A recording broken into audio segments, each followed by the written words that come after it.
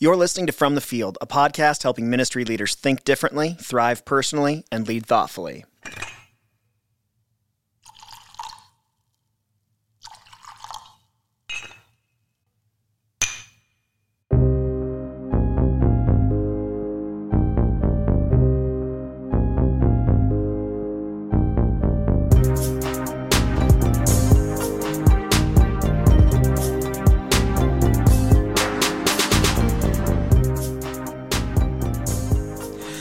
Welcome to From the Field. My name is Ryan Hughley. I'm lead pastor of Ridgeline Church in Salt Lake City, Utah. My name is Tyler Dravitz. I'm the executive pastor at Ridgeline Church, and I also lead a company called MyXP, where we provide remote executive pastor support to churches around the country. Learn more at myxp.church. All right, let's get right into this, okay? All right, do it. Question of the day. If you had to, we're going to get into more serious stuff in a minute. I just feel like let's get into the light stuff first. We did a lot of crying last week. Yeah. There was a lot. Some listeners cried. I heard that as well. Yeah. So Somebody had to reapply their makeup. Yeah, that was me. So it's no big secret. Probably your favorite show of all time is The Office. Top 3, right? I think so. Yeah. That's fair. Based on the fact that you've watched it 40 plus times. The entire series. Yeah. So if it's not in your top 3, that's insane.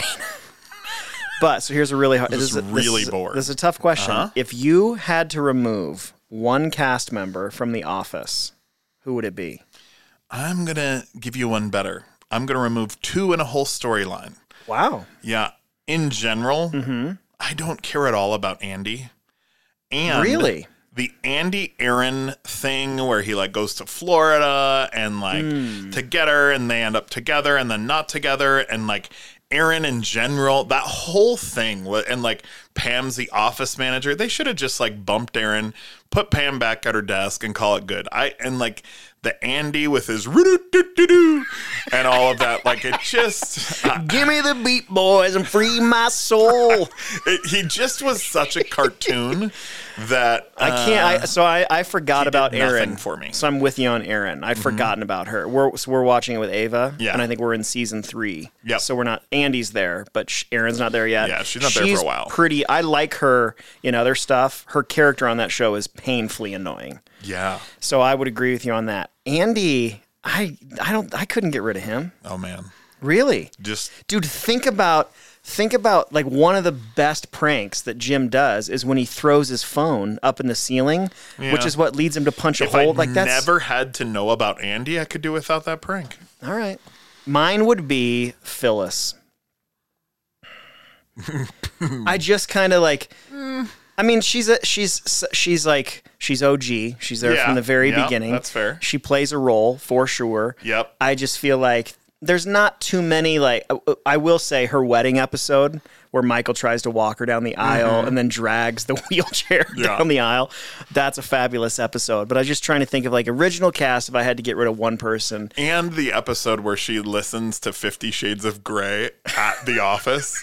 I don't remember that one. I can't give any more descriptions, but yeah. At one point she gets a whole bucket of ice water tossed on her by Dwight. Oh my goodness, that show is so great. Anyway, it is a good show. Also, I don't care about Karen at all. I like that. I like her. Yeah, she's awesome on Parks and Rec. Yeah, but yeah, and I was always a big Pam and Jim fan. I mean, who wasn't? Yeah, and she got up in there for a little bit. I don't like that. Okay, transitioning. So we're having and scene. And anybody else? I feel like you just want to kill everyone off of this show. I like Jim and Pam a lot. Okay, yeah. And Dwight. So if there's a spinoff, it's just the three of them. And Creed, he's the best. I thought you were going to say him. I was really worried. No way. He's way too great. I just saw, we haven't gotten to this as we're rewatching it yet, but I just saw a clip of the Halloween episode where 3 of them come in dressed as Joker, and he comes in as the Heath Ledger Joker, and he's legitimately horrifying. Oh, for sure. Probably my all-time favorite Office scene is when Toby is teaching self-defense, and he writes on the thing. He's like scream, hit, and run. Yeah. And And Toby's like, so let's give this a try. And even though everyone's seated, he jumps up, he goes, yip, smacks Meredith on the back of the head so loud you can hear it. And then runs away. And then runs out of the room. I could watch that on repeat. Yeah. I would die of laughter. Oh, it's so funny. All right. Let's go. So we are having a series of conversations about creating emotionally safe spaces. Mm-hmm. We kicked it off last week, really talking about why we care about this topic so much, probably as much, if not more, than anything we've really talked about in 80 plus episodes. Mm-hmm. And the reason for that is that for us, it's super personal and flows out of our own journeys. And so if you missed last week, I'd really encourage you to go back and to listen to that. But this week, we really want to begin shifting into some of the practical aspects that have been critical for us to do what we can to make Ridgeline an emotionally safe place for people. Yep. And a welcoming place of all emotions, not just the comfortable ones. And so this week we're going to talk about, as is often the case, that this really starts with the leaders, that leaders have to go first in this. And so we've got a handful of things as we've thought about and reflected on the way some of this has been like intentional things that we did in order to foster this. Some of this has just been things that we've done, and by God's grace, it's helped create an emotionally safe space. Mm-hmm. But the first is, and I really do think this is the place to start, is you really, if as a leader, need to get your own help and you need to do your own work. Yeah. I was thinking about this today. There's never been a time in my life when I've been like one of those Christians or people that's anti-therapy, or thinks that like people who get counseling are weak and that therapy's a crutch. I've never, ever thought that. Mm-hmm. I've always been very pro counseling and therapy. And I think since I've been pastoring, have always really encouraged it publicly, even in sermons and stuff, like if you're struggling, get help. And some people have responded to that and said, okay, but it was very, very marked difference when I started to share openly about being in therapy. Yeah. How much how many people then either came and asked me like, hey, I need to get therapy too. Where should I go? How should I do that? Or just took the step on their own and sought that out. And then I heard through the grapevine that people were getting help. But it has been like, there is a real marked difference from I remember the first Sunday that I talked about it publicly and why and how it had been for me. And then there was this like immediate wave that has really continued of people being willing to seek out and get help on their own. Yeah. And I do think it made a tremendous difference that I wasn't just saying, hey, it's okay to get therapy, but I'm getting it. Yeah. I'm doing my own work. I need this help. Sure. That seemed to give people even more permission to go and to seek that out on their own. Yeah. So that's the first thing is I would really encourage you, if you are not getting your own help doing your own work, then that's definitely the place to start. Yeah, I think number 2 is practice appropriate disclosure. And so I think recognizing, I think the operative word there is appropriate disclosure. Mm-hmm. I think just getting up and sharing all things about everything to do with your life is not necessarily appropriate disclosure. I think you have to know the setting and the context and all of that. But being willing to open up about your own struggles, being willing to talk about the things that you deal with. I know it's something that you regularly do in teaching. One of the things that I've always appreciated about you, I think you do it more so now, but have always done, the willingness to share like, yeah, and this is really hard for me. I think even recently I had a conversation with someone who goes to our church and was willing to share some of the struggles I've had in my relationship with God. And it was one of the more meaningful exchanges we had because it created a safe place for them to say, yeah, I'm dealing with some of that same stuff. Where in the past, like I was aware because I pay attention that was true, but also that wasn't something that we had the ability to talk about. It wasn't something that they had trusted me with. And so I think just opening up about your own struggles, and then also finding appropriate ways to make the help you're getting common knowledge. So again, it's something that you talk about pretty frequently. Just, I try to find, like, I think from the preaching, I want to come back to what you just said a second ago. Sure. But while we're on this topic, let me just say, like, one of the ways that I think that you can do that as a preacher teacher is when I can, like in an illustration or something like that, I try to find a way to say things like, this week I was talking to my therapist about, whatever might be pertinent to what we're talking about. Yeah. And I'm not going into like all of the details about it, but it's just a way to keep front of mind for people. Wow, our leaders are getting help. Yeah. And if our leaders need help, it's got to be okay for us to need help. Totally. Right? Yeah. And it does sort of remove the stigma and stuff as well. Just like the more it's talked about, the more it's communicated about, the more people feel like, all right, so maybe like you almost feel like the odd man out by not wondering if this is something that you should pursue. Yeah. I think a great real-time example for people who listen to this podcast of appropriate disclosure is to go back to our conversation last week. Yeah, absolutely. And particularly the way that you were willing to open up about your experience in childhood. Like there would have been, first of all, I think that the timing and the context in which you opened up about that was an appropriate place to do it. Sure. I can't remember if we talked about this last week. That's also that I'm aware of the first time you've ever talked about that publicly. Yeah. Yeah. I mean, I think I was just at therapy myself. So here's my like appropriate 10 minutes disclosure. ago. Literally. Yeah. And I shared with him, I was like, prior to the podcast, and I counted, I'm pretty sure it was 5 people on the planet who knew. And now there are more. Yeah. But I think 2 things, like, for one, the context in which you talked about it on here was appropriate, and then the level of detail that you went into was appropriate. Totally. And that it doesn't, like, we've probably all met people that are super pro-disclosure and don't understand the appropriate piece. Sure. And you're just like, I feel really uncomfortable with the level of detail that I'm being shared right now. Yep. And I think, like, so obviously the difference between pulpit and private, like there's a lot that's just different. Like what is appropriate in those 2 settings is very different. The pulpit is never meant to be your personal confessional for you to go in, but for you to hide behind it and to never be transparent about your struggles, I would say is an equal failure. Yeah, absolutely. And it's not just like the appropriate part to me is not just about like the details that you share, but also like to your point, the setting and because I think sometimes when people share, you also have those people who like as you see them coming, it doesn't matter what is happening. You're like, this is going to come up. And it just sort of is, I was even just talking with my therapist about, and some of those kind of areas that like help you work through some stuff. You start by saying, whether it be Celebrate Recovery or AA, you start off by like marking yourself by your experience. Hi, my name is whatever, and I deal with this, or I am that, and that's never been something that I've felt. And so I think the other part of appropriate is recognizing like not everywhere is the place to go into it. Yeah. Because that also doesn't make people feel super comfortable. Right. Yeah.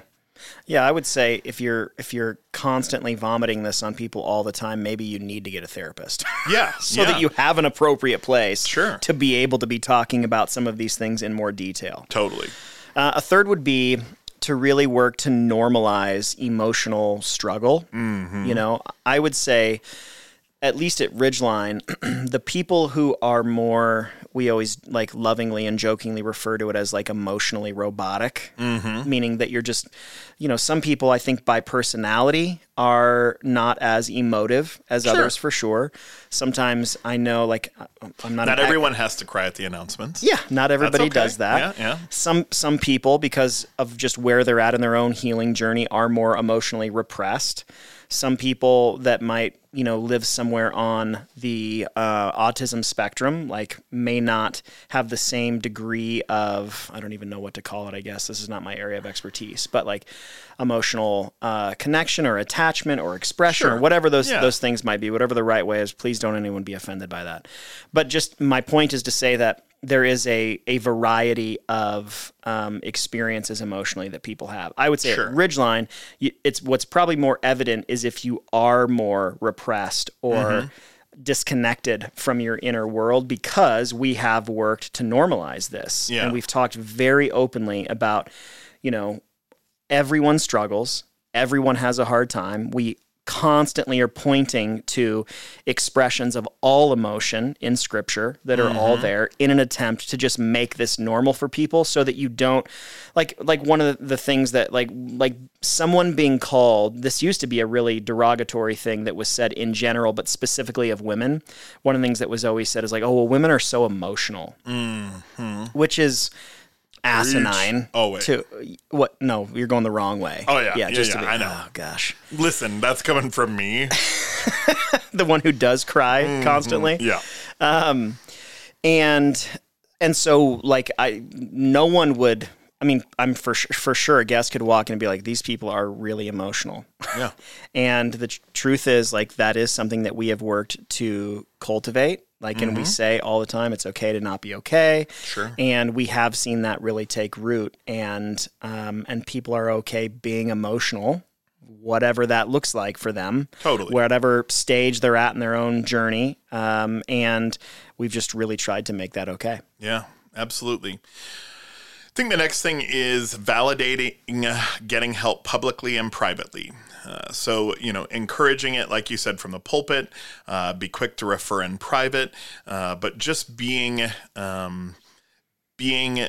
recognizing that that's a great resource to pull on. It's a lever to pull. It's not, I think, too often, even in churches that are not, there are churches out there that believe that anything outside of like reading your Bible and praying hard is not the right way to go about this.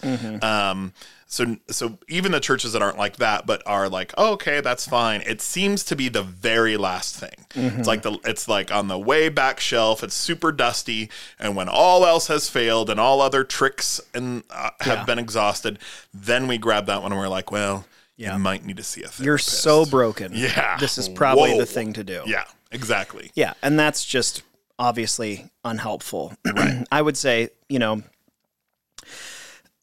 one point on this would be, I think that there is a tendency at times with pastors to, what's the right way to state this?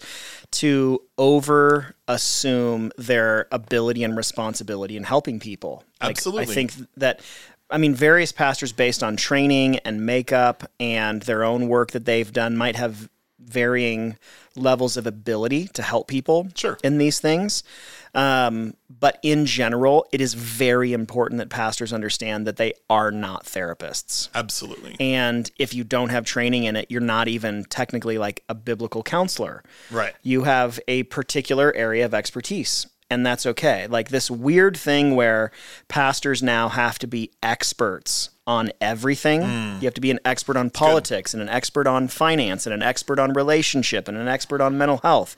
And the truth is, like, you're supposed to be able to help people have a relationship with God. Yeah. That's supposed to be your area of expertise. Totally. So if you can't do that, you should find a new job. Yeah. But if you are a pastor who doesn't have any experience with counseling and therapy, then by all means, please find someone in your community to be able to refer. And if we found someone in Salt Lake City, Utah, you sure as hell can find someone wherever it is that you are. Totally. Because it's important for pastors to remember, there are just some of those professions out there that everyone thinks they can do. Like, so for example, it must be interesting to be like a vocational, like painter, not like artist painter, but like just painting walls painter. Because, like the trade of painting. Yeah, because everyone feels like I can go to Home Depot, buy the supplies, buy the paint, and it's myself. Fine. Yeah. And I'm here to tell you, lots like of trash. People's houses look terrible, but you can tell when you go into somewhere where and listen, I think the reason painters charge so much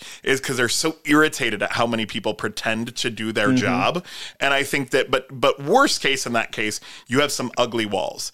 In this case, worst case, you damage someone in a way that could be irreparable, or take a lot of years to like work back from. And so it's just important. Like you don't have to be the savior. You don't have to be everything to everyone.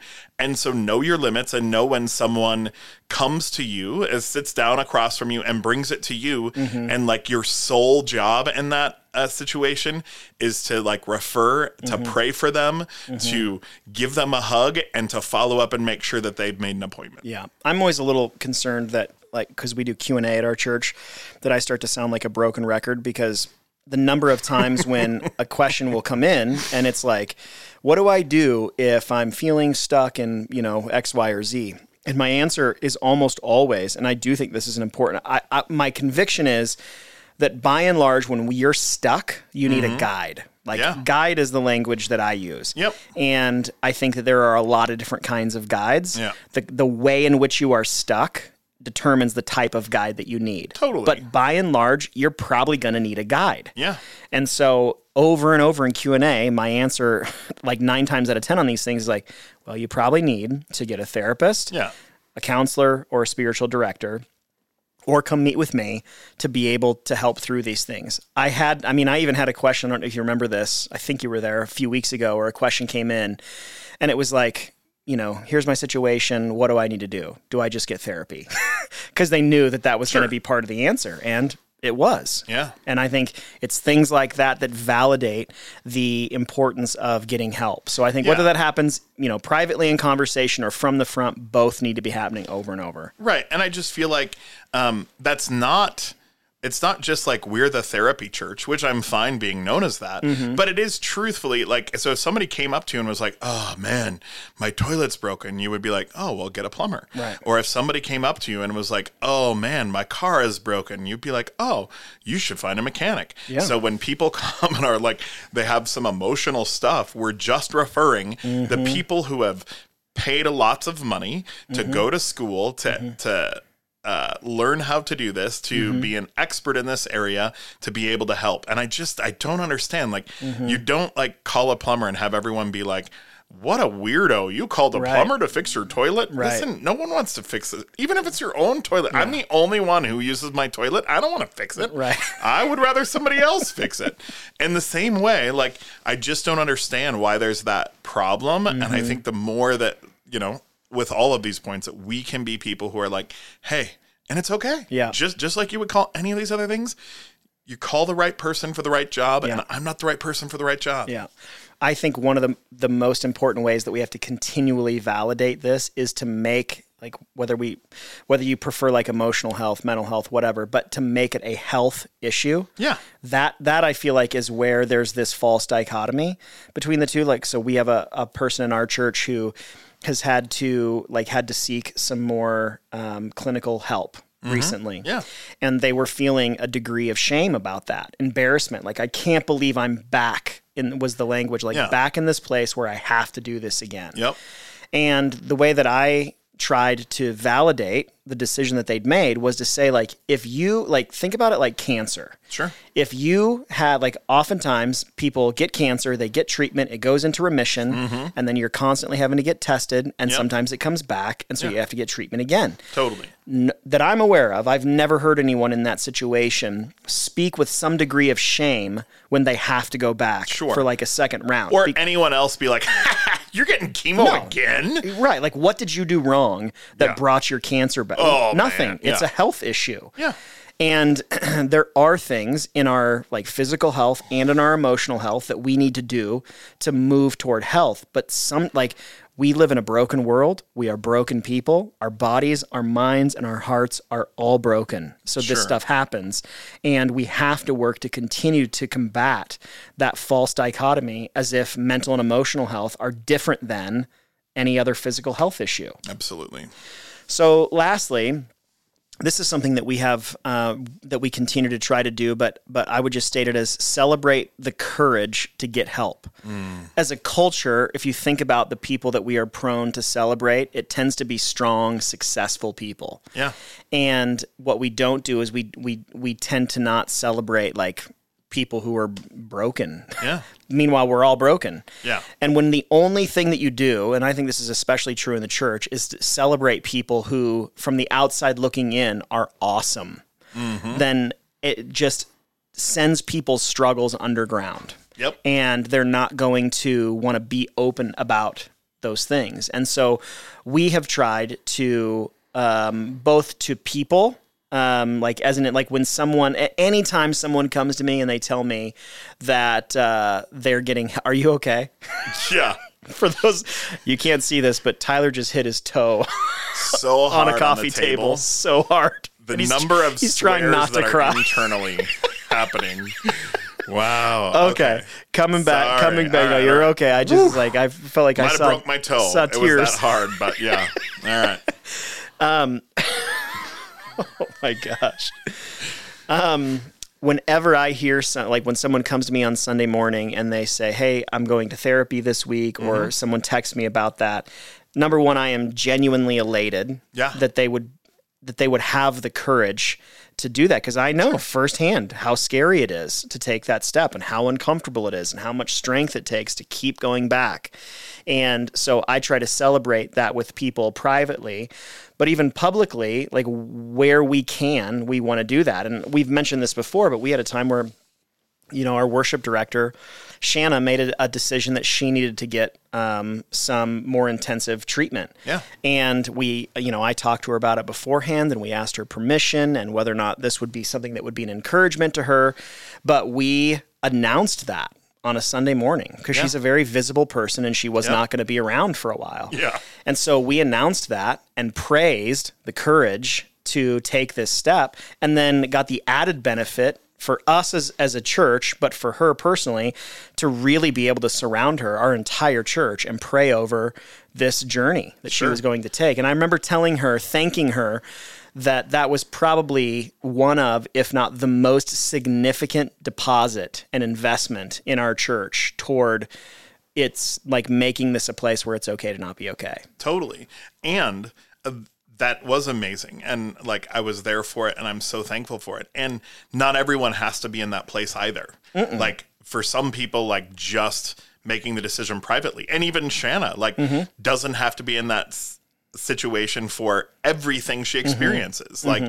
We all are in different seasons and different places and have different amounts of courage. And the thing that's so important about this is that you take that step. Yep. And that you go, and yes, there's going to be times when you can help others, and there's going to be times when you can't, and there's going to be times when you can talk about it, and there's going to be times when you can't. And the big thing is that you take a step. Yeah. Yeah, and do not, I would say what will help you with this is just don't ever underestimate how big of a deal it is for someone to be willing to ask for help. Oh, man. I met with someone last week, and it was probably the second time I've ever met with them. They've been around with us for a little while, and they were just saying, even in college, a person walked in, just to back up, I said, "Hey, how you doing?" And they said, "Oh, I'm good." And then as soon as that sentence was done, burst into tears and started to say, "I'm so anxious to be here and to be talking." Sure. And then started to explain, even in college or in high school, when teachers made themselves accessible to help, they just didn't feel comfortable doing that. Yeah. So it was a huge deal. I don't care how accessible you feel like you are, how kind and compassionate, just someone's willingness to step into the open to any degree requires so much courage that every time that we see that and identify that, and we can, I really, really think it's powerful to celebrate that. Absolutely. All right. We are almost at the 30-minute mark. All right. We're staying pretty true. We're doing a good job keeping it shorter. Hopefully that was helpful. I think next week we are going to talk about how much of our work as pastors and spiritual leaders is really bound up in helping people learn to be emotionally healthy.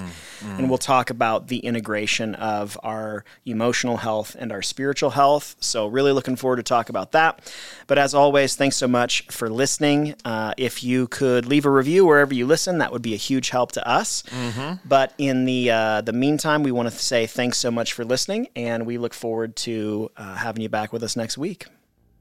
What do you got for us? You got some weird out you're going to say? No. No? Nothing today, huh? Is it because your toe hurts? Yeah. Yeah. Do you need a minute?